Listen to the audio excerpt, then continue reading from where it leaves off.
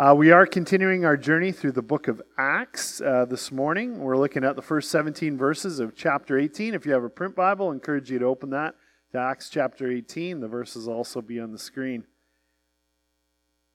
We've all had the experience of having that friend in life that is just totally true blue, the one you can completely depend on, a real deal kind of friend. Friend for you who's there through the ups and downs when the rain starts to fall. And this week, I was reminded of a friendship. I got to see my friend Gary from Ontario. And Tuesday of this week, Gary and his wife Michelle and their three awesome kids. They have a boy Tavish who has special needs. And just spending an afternoon, and they came to our house for dinner, and we had lots of fun that night. Love that kid. Man, he grows on you. He's just this little bundle of joy. Yeah, very, very cool. Gary and I were roommates in college, and I remember flying back to Ontario for his wedding. I was a groomsman, and but we haven't seen each other face-to-face for 22 years. We've messaged and texted and all that kind of stuff, but haven't been together for 22 years. And it was amazing. As things got going, we just were able to pick up almost kind of right where we left off. Very, very cool.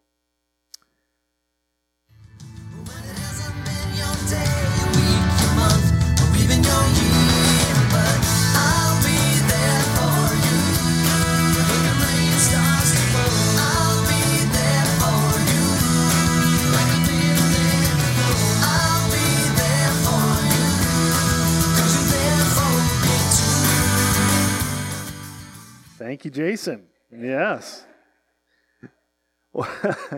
So Tuesday I worked until 2 o'clock, and then they came into town and was able to walk them down to Transfer Beach over to the LMS docks, and then we cruised up First Avenue. Got to get the picture at the 49th parallel markers there.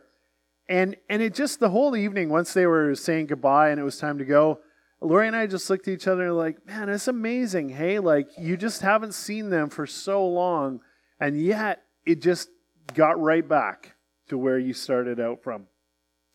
And when I was preparing this week in chapter 18 of Acts, it just struck me so strongly that the Apostle Paul had those kind of relationships in his life. In fact, even deeper and stronger because of what they had to go through. I've entitled the first point, An Episode of Friends. We're going to pick it up beginning of chapter 18. After this, Paul left Athens and went to Corinth. There he met a Jew named Aquila, a native of Pontus who had recently come from Italy with his wife Priscilla, because Claudius had ordered all Jews to leave Rome. Paul went to see them, and because he was a tent maker as they were, he stayed and worked with them. Every Sabbath he reasoned in the synagogue, trying to persuade Jews and Greeks. When Silas and Timothy came from Macedonia, Paul devoted himself exclusively to preaching, testifying to the Jews that Jesus was the Messiah. But when they opposed Paul and became abusive, he shook out his clothes in protest and said to them, "Your blood be on your own heads. I am innocent of it. From now on, I will go to the Gentiles." So we meet a bunch of Paul's friends here. First of all is Priscilla and Aquila. It's an amazing couple. They were Jewish in their ethnic origin. They had been in Rome. And then it says they came to Corinth. And the reason they had to come was they had to flee Rome. The Emperor Claudius got angry and kicked all the Jews out of Rome. And people were like, why? Why has this happened? And we found out, as people did historical research, there was a Roman historian, his name was Suetonius, and he actually recorded this moment in history. And this is the actual quote. Well, it's in English. It was originally in Latin.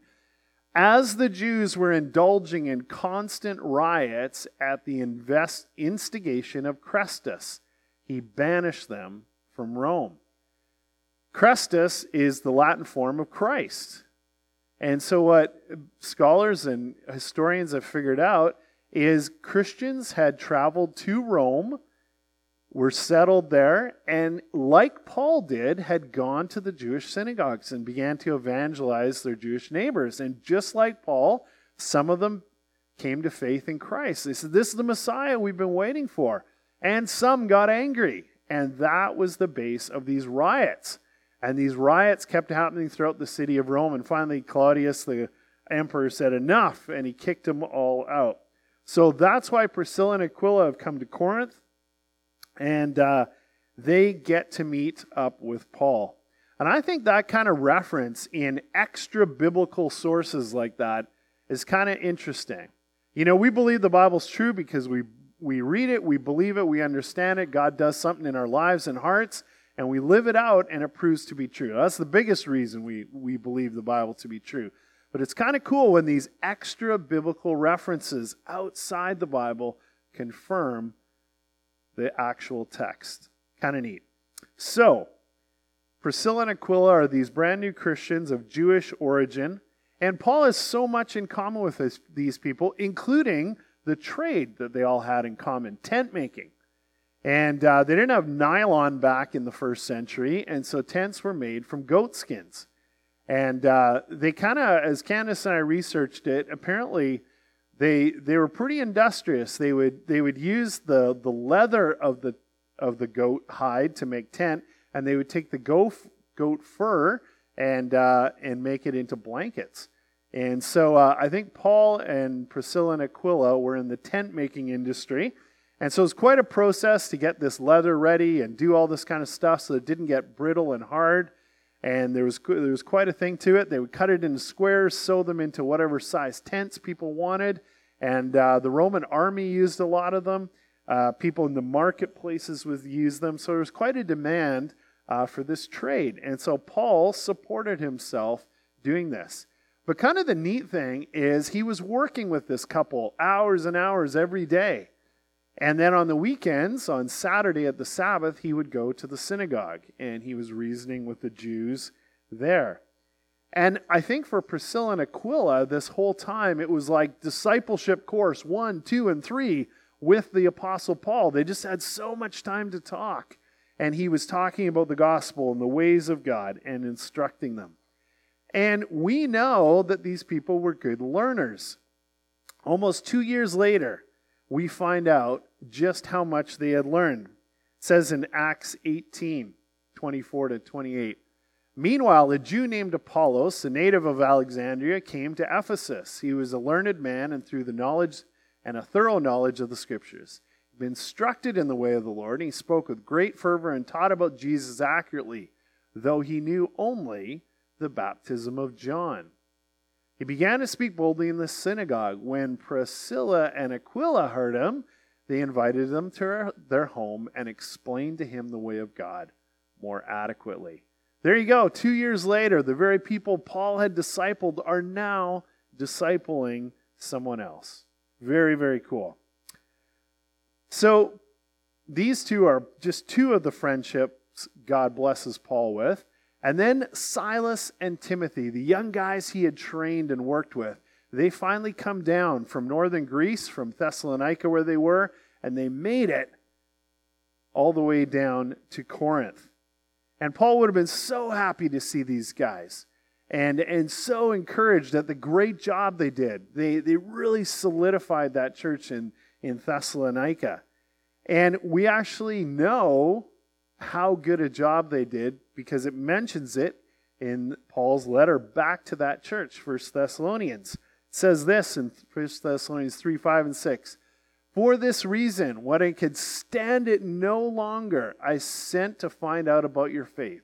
I was afraid in some way that the tempter had tempted you and that our labors might have been in vain.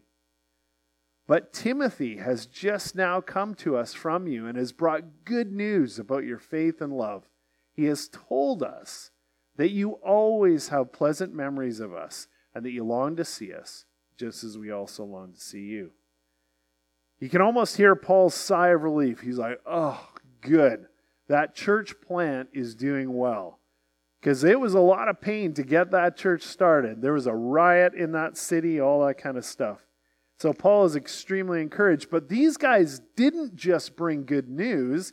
they actually brought a gift of money, and that was from the church in Philippi, Paul's very first church in the continent of Europe that he had planted. So what it says in Philippians 4, I know what it is to be in need. I know what it is to have plenty. I have learned the secret of being content in any and every situation, whether well-fed or hungry, whether living in plenty or in want. I can do all things through him who gives me strength. Yet it was good of you to share in my troubles. Moreover, as you Philippians know, in the early days of your acquaintance with the gospel, when I set out for Macedonia, not one church shared with me in the matter of giving and receiving, except you only. So very cool. This church in Philippi sends Paul this gift of money. Now, that has an immediate practical effect right there in Corinth.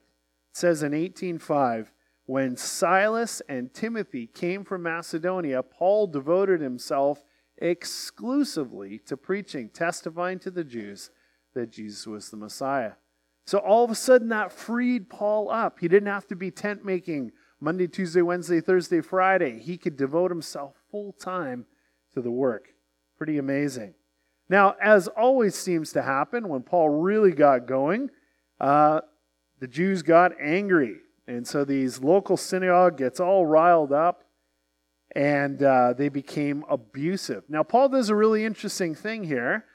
He takes his clothes and he kind of shakes them out in this symbol. And we read that as Canadians 2,000 years ago, like, what is the issue? Like, did the guy have ants in his clothes? What's going on here? And apparently that's kind of like an ancient Jewish thing.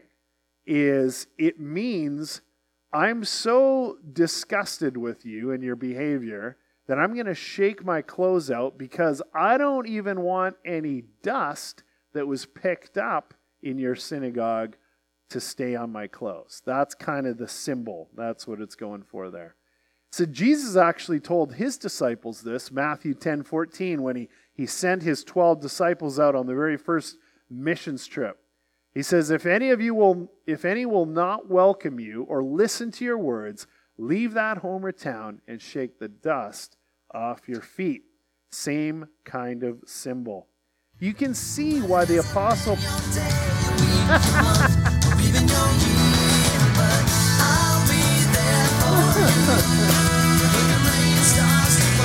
That's good. I probably deserve that. But you can see why Paul needed these amazing friendships in his life. It is downright tough to go from place to place and be beaten up, abused, thrown in jail, causing riots, run out of town, place after place after place. And God knew how amazing Paul was. He created him, he gave him the gifts and the abilities he had, but Paul was not superhuman. He needed these key friendships in order to stay faithful, in order to stay effective. And it's no different for us, is it? You and I need great friendships. A true, solid, good Christian friend that you can depend on is so worth seeking out. Now that the restrictions are easing and COVID numbers are plummeting, I would encourage you, come out of your cocoon and start to experience that again. Neil Hewitt would love to talk to you. Come be part of a CGS, Connect, Grow, Serve group. Come and talk to Candace or myself if you're interested in being a mentor to someone or being mentored yourself. You know, each episode of that Friends TV show was titled The One Where, kind of fill in the blank. So there was the one where everybody finds out, or the one with the proposal, or the one with the videotape, or the one with the rumor. And I was thinking about this passage, and I think we could safely title it, because we have a lot of characters there. We have the Apostle Paul, we have Priscilla and Aquila, we have Silas and Timothy, and they've all come together in this city of Corinth. So we could entitle this episode, The One Where God Sent Friends. Now, the Apostle Paul needed them, and they needed him. And I was thinking about that in my life. And I was like, you know what? Sometimes it feels like some friendships, you need to do the initiating. You need to do the contact. You need to send the email or the text or give someone a call. But as the old saying goes, you want to have a friend, be a friend. It is so worth investing. All right, the verses we are about to read for our second point, the greatest friend of all, these verses contain some amazingly good news. But we're not going to appreciate that if we don't kind of understand the context of Corinth. Now, Corinth was a very unusual city. And it was created, and it kind of came to be because of actually the geography. There's kind of a big picture view of Greece. And then we're going to zoom in a little bit. And you can see Corinth is on that tiny little skinny piece of land. They called it an isthmus. And so that's where the city of Corinth is. And that little piece of land from side to side was 6 kilometers wide. And so ships would come along and they would come into Corinth. Now, they could sail all the way around, and there's a huge bunch of points you can see and parts that stick out go all the way around. But for whatever reason, the way that the land is, it creates some of the most dangerous ocean in all of the Mediterranean. And there's huge storms, and there was constant shipwrecks. And so captains would vastly prefer to get their boat from one side over to the other in Corinth rather than sail around. And so that became why Corinth existed as a city. The Romans actually paved a 6-kilometer long track out of this hard limestone, and they put all the blocks in place. Apparently it was amazingly smooth. It was like modern pavement. And just like you have ways on a boat today where it goes into the water, the boat settles, and then the whole thing gets hauled out, they would do that with these giant carts. And they had some sort of big, huge wheels, and they would slide this under, and they would put all these huge ropes on these carts. And what that did is both protect the keel of the ship when it kind of landed on it, and then they would lift the ropes up and secure them on the deck so the thing was tight. And then, using a combination of men and oxen, they would haul it across the 6 kilometers to the other side and put it in the ocean. And how would you like that for your job every day? Like, going down to the docks, honey, gonna haul some ships. Wow, they figured it'd take over 100 men to do that. Pretty amazing stuff. And someone at some point figured out, it would be a lot lighter if we took the cargo off first. And so what happened was they had these carts, the same kind of travel, but they would learn to take the cargo off first, get it going, and the captain and the sailors would walk with that, and the cargo would go ahead of the ship. And it took the ship 3 hours to get from side to side. And then some other brilliant person said, hey, since you got all that cargo here, you want to buy and sell a little? And so trade flourished. And the city of Corinth became extremely wealthy. So that's kind of the situation in Corinth. So you got really wealthy people. Now, still today it's true, ports all around the world, sailors get lonely. And they want a temporary girlfriend. Boy, that's a very nice way of saying it. And this sort of became the other big thing in Corinth. In fact, even amongst the ancient world, the standard of sexual craziness in Corinth was at a whole new level. They even gave it its own word in Greek. Korinthiadzo means to act the Corinthian. And that became a buzzword over the entire Roman Empire. And it meant to practice fornication, sex outside of any marriage bounds or relationship. In fact, the term Corinthian girls equaled prostitute. So this was quite the deal. There was a temple there to the goddess Aphrodite, and it's reported in ancient writings that there was over 1,000 female prostitutes and many male prostitutes. So now we understand Corinth is a crazy place. There's the ruins, actually, of that temple of Aphrodite today. Now, I tell you all of that because when we read these verses, it is incredibly amazing that the Holy Spirit of God was able to take people entrapped in these kind of lifestyles and form a church out of it. All right, we're going to pick it up.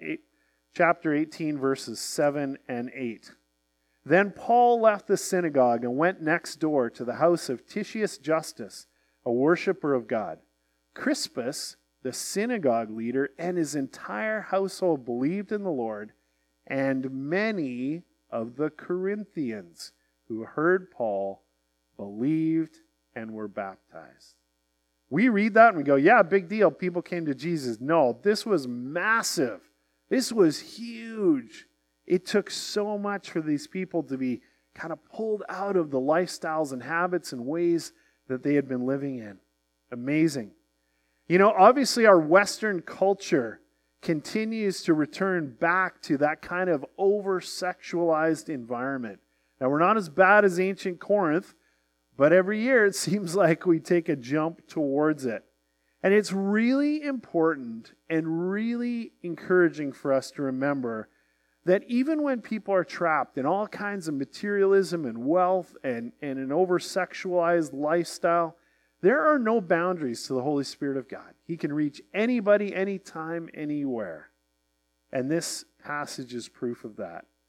And God did it in ancient Corinth. He can do it today. Well, this church in Corinth is being established. People are steadily coming to faith and joining. And the whole thing must have been incredibly joyful for the Apostle Paul, but also incredibly exhausting. He's faithfully preaching and teaching every day now.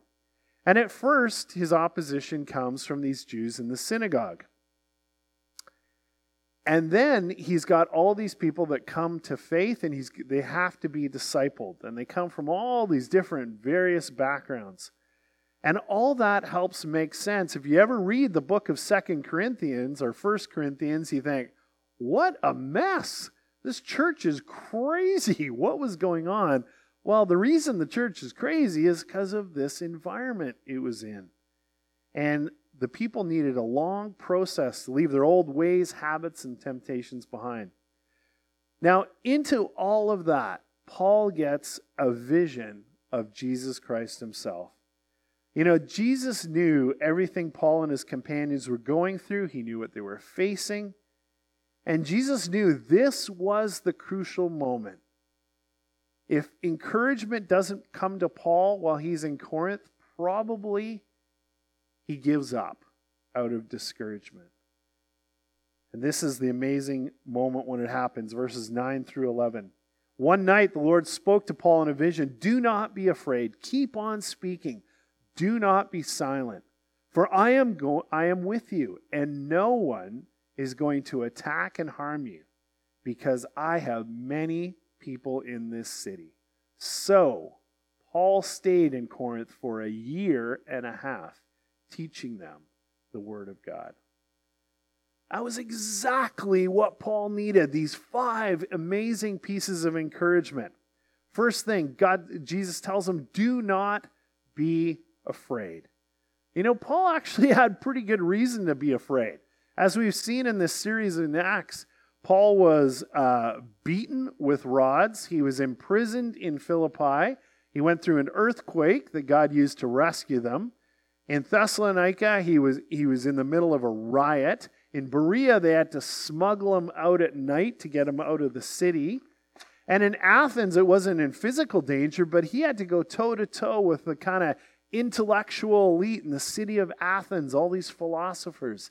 And he had to make the gospel understandable and relevant and credible.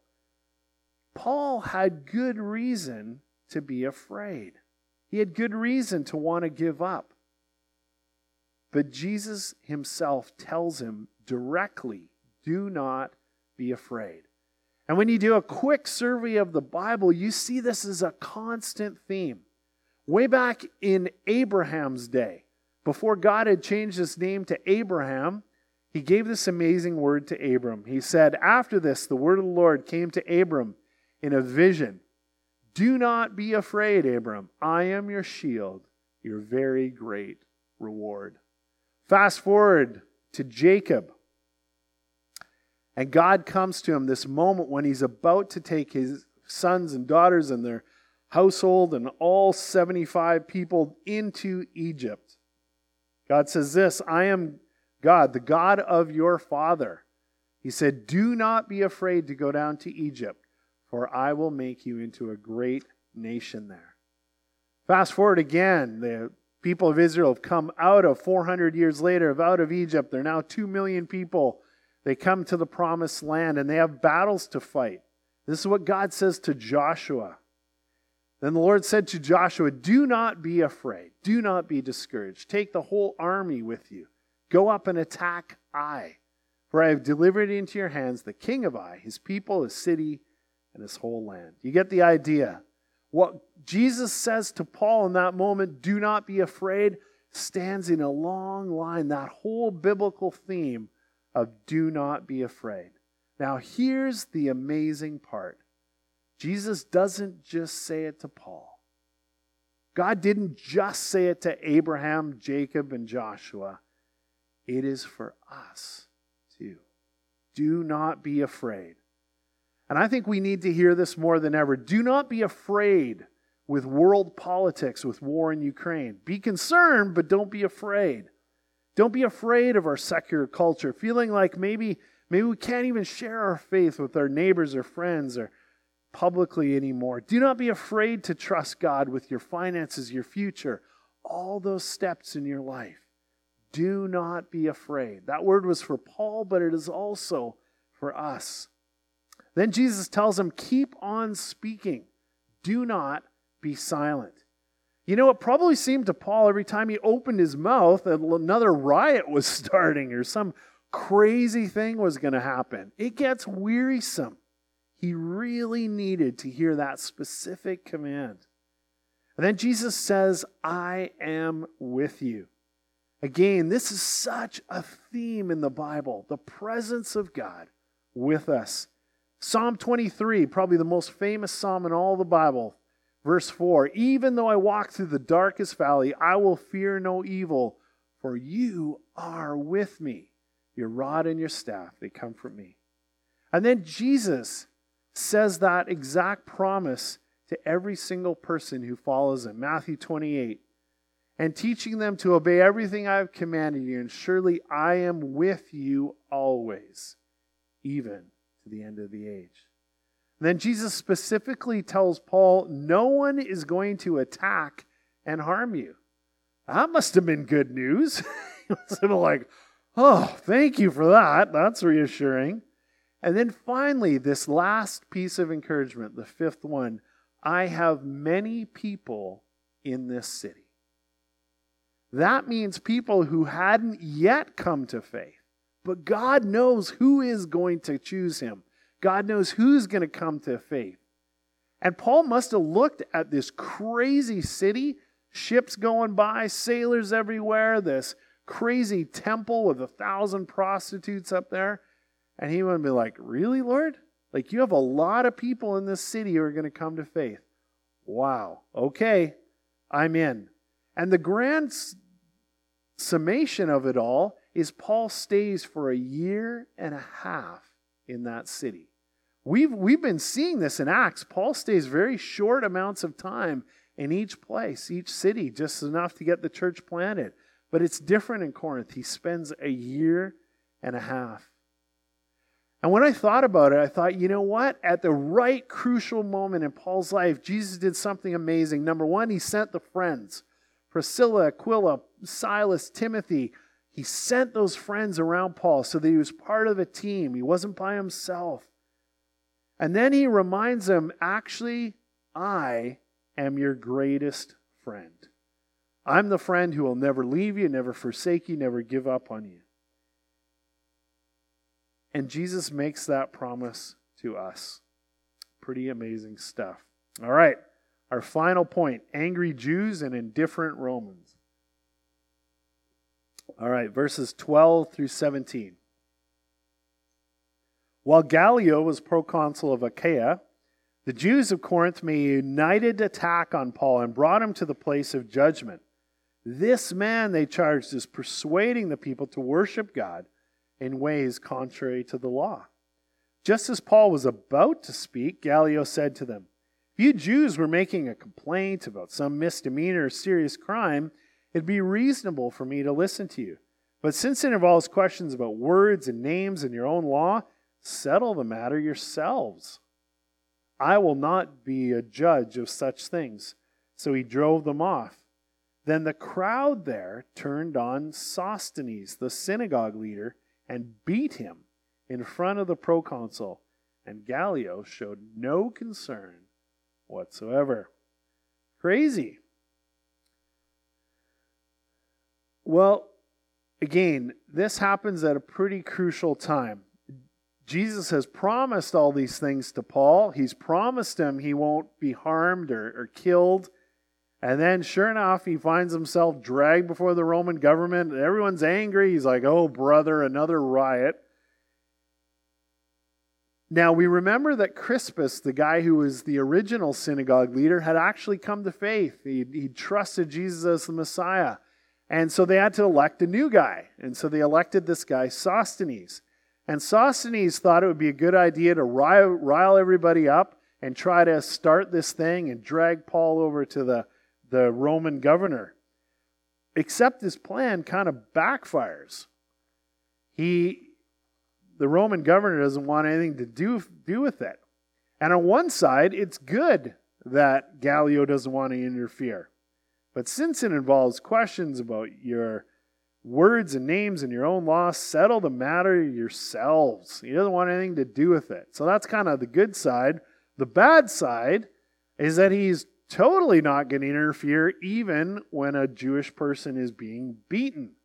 Then the crowds there turned on Sosthenes and began to beat him in front of the proconsul. Gallio showed no concern. So this poor guy, he had a good plan, but it backfired on him. And I'm sure Paul and those first Christians in Corinth took no joy in the beating that Sosthenes received, and neither should we. Obviously, anti-Semitism, anti-Jewishness has been a sad fact of history over the past 2,000 years. And although this instance was a little bit self-inflicted, we still obviously take no pleasure in suffering of another human being made in the image of God. Now, the text tells us that Paul stayed in that city a long time, 1.5 years. And that was a long time for Paul, but he knew that if this church is going to grow and thrive and continue on, it needs a really strong foundation. Leaders need to be trained. This church needs so much discipling. And when I look at this whole passage, I hope it does for you what it did for me this week. That I'm kind of inspired by Paul and his closest friends. Priscilla, Aquila, Silas, Timothy. In the most challenging and difficult circumstances, Jesus sent Paul friends, and he was the friend that Paul needed. And I want to say to all of us as a church, in closing, everyone watching online this morning, Jesus wants the same for us. He wants to give us good, solid, supportive friends and a deeper friendship with himself. And the key is being open to it, being willing to have those friendships and being willing to invest in them. And there's part of us that goes, yeah, but if I'm vulnerable with somebody else, there's risk in that. I'm not sure I want to take that risk. And I want to close with these amazing words by C.S. Lewis about friendship.